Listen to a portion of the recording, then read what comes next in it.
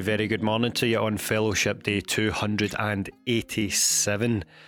What I want to do for you right away today, quite unusually for the podcast, for the first time actually, is to play for you a very short snippet, a replay if you will, from a previous episode, Day 201, Criticism Ain't All That Bad. Here it is.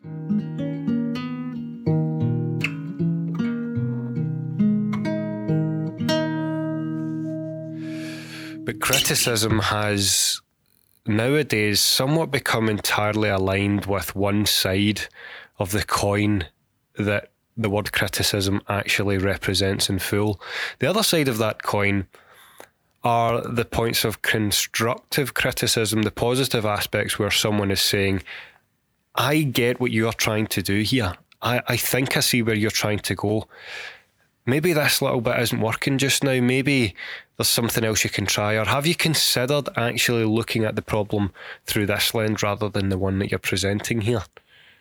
And that is someone taking the kindness of their time out of their day, more often than not without you ever asking for that time, to say, have a think about this, and then review for yourself how complete you think this particular project or offering actually is.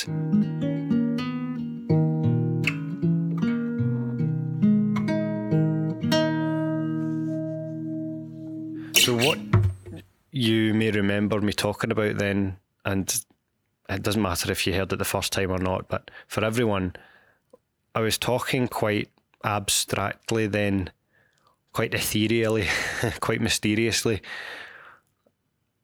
about a certain aspect of my book project, For You Are Not a Fraud, which is still under editorial review at the time I'm putting out this podcast. At the time that I put out the previous episode, what I had done was to email everyone in my newsletter about the fact that the book was forthcoming.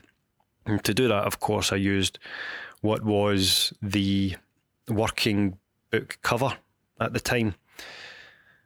And rather unexpectedly, as I did mention on the previous episode of the podcast, so I was talking about the positive and the negative aspects of criticism, and how the positive aspects of criticism often get overshadowed by all of us sticking the negative connotations of criticism up front, first and foremost, heavily weighted, overcasting anything positive. My goodness, that was a long parenthesis, wasn't it? But anyway, at that time, I was talking about the pleasant surprise of hearing some people come forward after sharing that announcement about the book getting towards its mature stages of editorial review. Those in the newsletter, those on social media, saw the working iteration of the book cover. Now,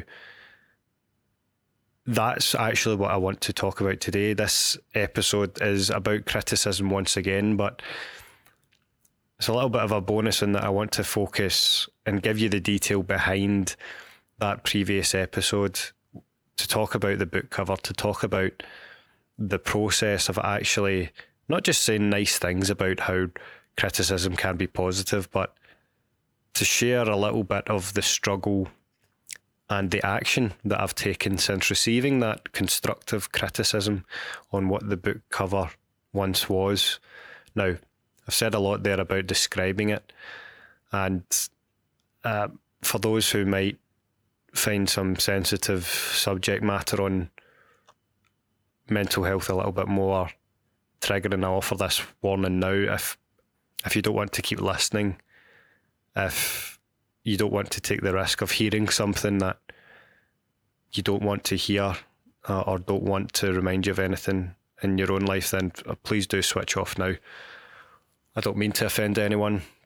By the same chord, we have to be able to speak about these difficult things, and I don't want to shy away from it. I don't want to sweep it under the carpet. I'm offering that warning up front wholeheartedly, sincerely, to give those the chance who won't see how genuine I'm trying to be, the chance to switch off now. I'm not trying to offend anyone, but I am trying to have a sincere and frank conversation. Now, all of those quite dry caveats and disclaimers up front, coming to the cover itself, "You Are Not a Fraud," was first designed with that title. There was an iteration before it, but focusing on this title, "You Are a Fraud," is in red text. You'll see that in forthcoming publications about the book. And the word "not" is rather obscured, such that you need to almost double take to see it. And the messaging there, of course, is that the immediate reaction that we often have for those of us who have imposter experiences is to think that we are a fraud. It's only with more direct, more considered, more focused vision on the same message that we eventually can show ourselves that the word "not" is actually there, that we are not frauds. That bit is fine. That bit is, at this point, immovable. That is the main message I want to get across to everyone. The subtitle is of a similar bent in that on the cover design itself, the word "phenomenon" isn't ingrained in the main title, but is actually written as if to be a correction. The word "syndrome" is scribbled out and "phenomenon" put in its place. And it's to help seed that message that the term imposter syndrome has become part of the social consciousness, but it was never ever coined that way. The imposter experience was first coined the imposter phenomenon, and indeed has been encouraged to be talked about as experience or experiences by those who first researched the topic. And some point along the way, several popular magazine articles later, the word "syndrome," being easier to say than "phenomenon" and being more foreboding, captures more attention, and became the runaway term once upon a time from the mid-80s onwards. So the title has a message, the subtitle has a message. The point of criticism was largely nothing to do with either of those things. I've come a long way to warm up to tell you about what was actually the main point of constructive criticism, and that was on the symbology on the front cover. There's all of that text, all carefully coloured and managed and typeset. But the symbol in the middle of the book was that of a brain made out of rope. And at the bottom of that brain made of rope was a hanging part of the rope, at the end of which was a noose. And so the symbol there was as if to depict the brain makes a noose for itself, that we, with our thought processes, can lead ourselves to dark places. The reason I went for that symbology was, amongst many, many designs that were pitched for the book when I first put out the brief about what sort of thing I wanted, a lot of the themes that I put out for the designers were around mental health, imposter phenomenon, of course, mental struggles, self-sabotage, self-doubt. And among many, many designs, a lot of which were quite obviously mask-based. Any other book you'll have seen on the imposter phenomenon has a mask on it, and to be quite frank, I was bored to tears of seeing it, so I wanted something different. I'm not trying to write a book like all the others that are out there. I'm trying to put my own original research and contribution out there and my own story. So I didn't want a mask, so that was out. There was others there about, seeing yourself physically in one light as a hero, let's say, but the shadow cast on the wall is of a monster haunting you. So there's almost a sort of Jekyll and Hyde aspect to it. So those were interesting, but still not quite packing the punch that I wanted. And it was only when I scrolled through the designs and eventually saw the brain noose, that it made me stop in my tracks. It made me think. It made me really contemplate that, yeah, there is certainly a lot that is written in this book that's to do with making a rod for my own back, and that we make for our own backs. And And this was a far more dark and provocative version of that assessment. The brain noose, the thing that makes you being the thing that can break you as well. But principally, you know, beyond just being captured by it, there's an entire chapter of this book that explores the topic of self-harm and even suicide as being one of the things that can happen in the stories that I've found on the imposter phenomenon. And so it was because that sort of symbol, more than being challenging or provocative or eye-catching, it was more than that. It captured the entire essence of a chapter of this book. That's why I chose it in the end. It's chapter 6 of the book, where I talk a lot about social comparison, how we compare ourselves to each other, the mechanisms that can lead to those comparisons, and you know the darker side of these mental health challenges that can play out as symptoms of those comparisons. That's where the essence of that symbol lies. So it is in part of the book. It's there with, or it was there, I should say, with genuine intent. And although in what I've just said, the little Freudian slip has maybe given the spoiler as to what comes next, I'll explain in a second where we're at with the book cover. But anything that comes forward is not for me to say, like I said at the start, I'm not sweeping any of this under the rug. I'm not getting rid of it. I'm just replacing it in a different place. I'll use it differently to what I originally intended. I was trying wholeheartedly not to lose the reasons why I chose it in the first place. And this is all the while saying that with me, as you can tell in the way that I'm stumbling along here, struggling to use the criticism, but trying my damnedest to do so. So, the cover was mostly fine, but on 3 separate occasions now, I've had people come forward to me privately with love, with care, to share challenging stories about why that cover symbology might not work for everyone. And as genuine as it might simply turn people away from consuming the book and, quite frankly, judge the book by its cover and judge it in such a way as to walk away from it without giving it a chance.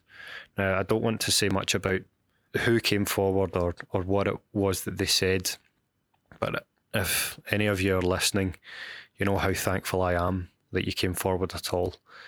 But I don't want to say who it was, because not everyone was talking about themselves. They were sharing stories about either them or people in their immediate network.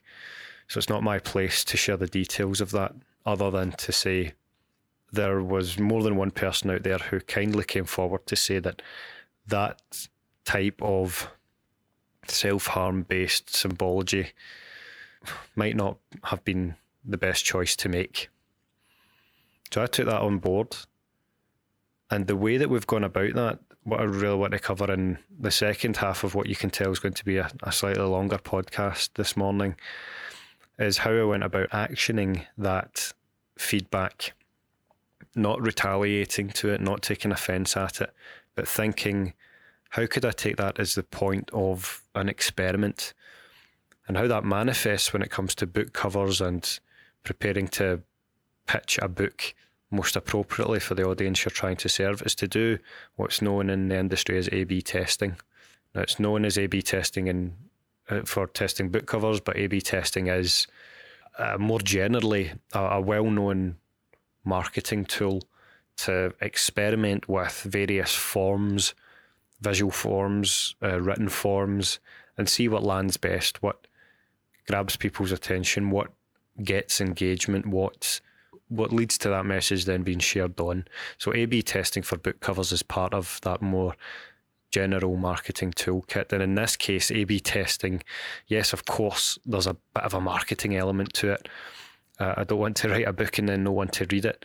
But in this case, it played 2 roles rather than 1, because it was also allowing me to experiment with that feedback and to get a broader base of feedback on the basis of what those people had kindly alerted to me in private messages. So how did that work? There was the cover with the brain noose on it as cover A, and I thought about various versions of what cover B could be. So there was one that I used that just had a simple etching of a brain, so no particular symbology other than it's a brain. Another element taking out the brain noose and not replacing it with a brain but replaced it with a mask, so the more, let's say, typical symbology that you might find on a book to do with the imposter syndrome or imposter phenomenon. So there was various tests like that where I put the original cover on an image and right next to it the alternative cover and labelled them A and B. And through emails, through WhatsApp messages, through Twitter messages, through Instagram stories, through LinkedIn posts, I put these alternative covers out on a single image, A versus B, and simply asked, what captures your attention more? Is it A or is it B? And a lot of the comments came back to either just say one or the other, A or B, and give an idea of, you know, what was getting people to stop and actually look at the cover first and foremost. And then some people would even go a step further and to add a comment or to say something else.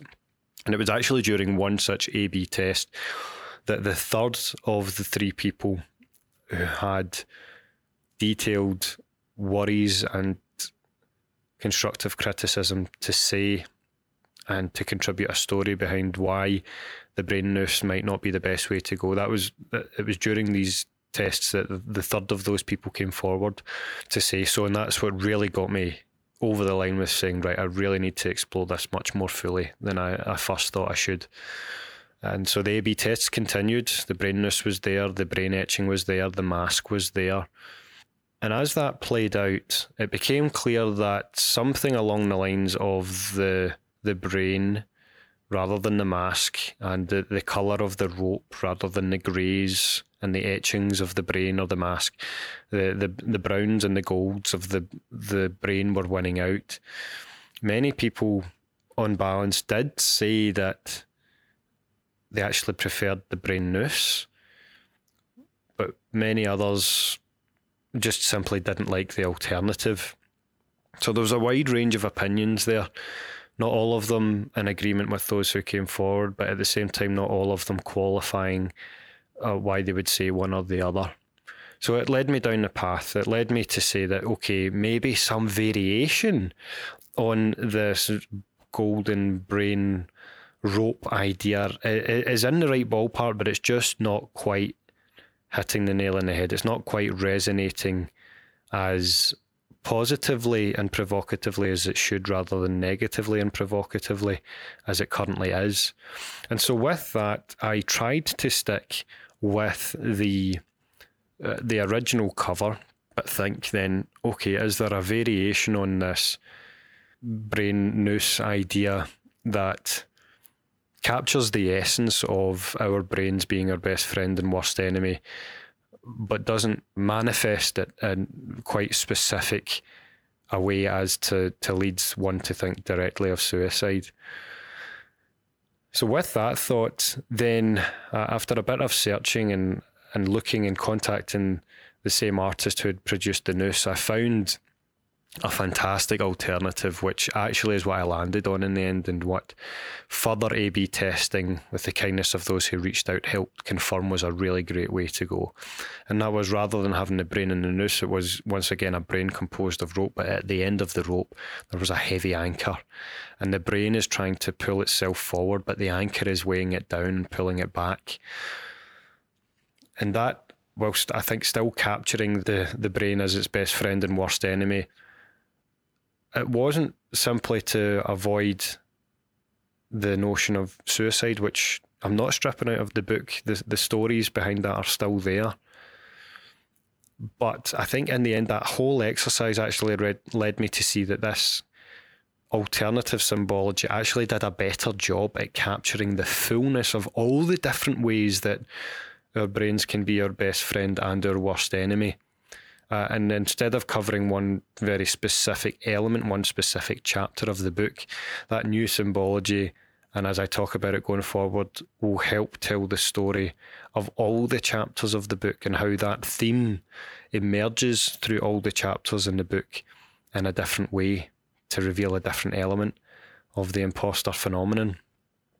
And so altogether, that brain with the anchor has become the symbology. The title, "You Are Not a Fraud," remains.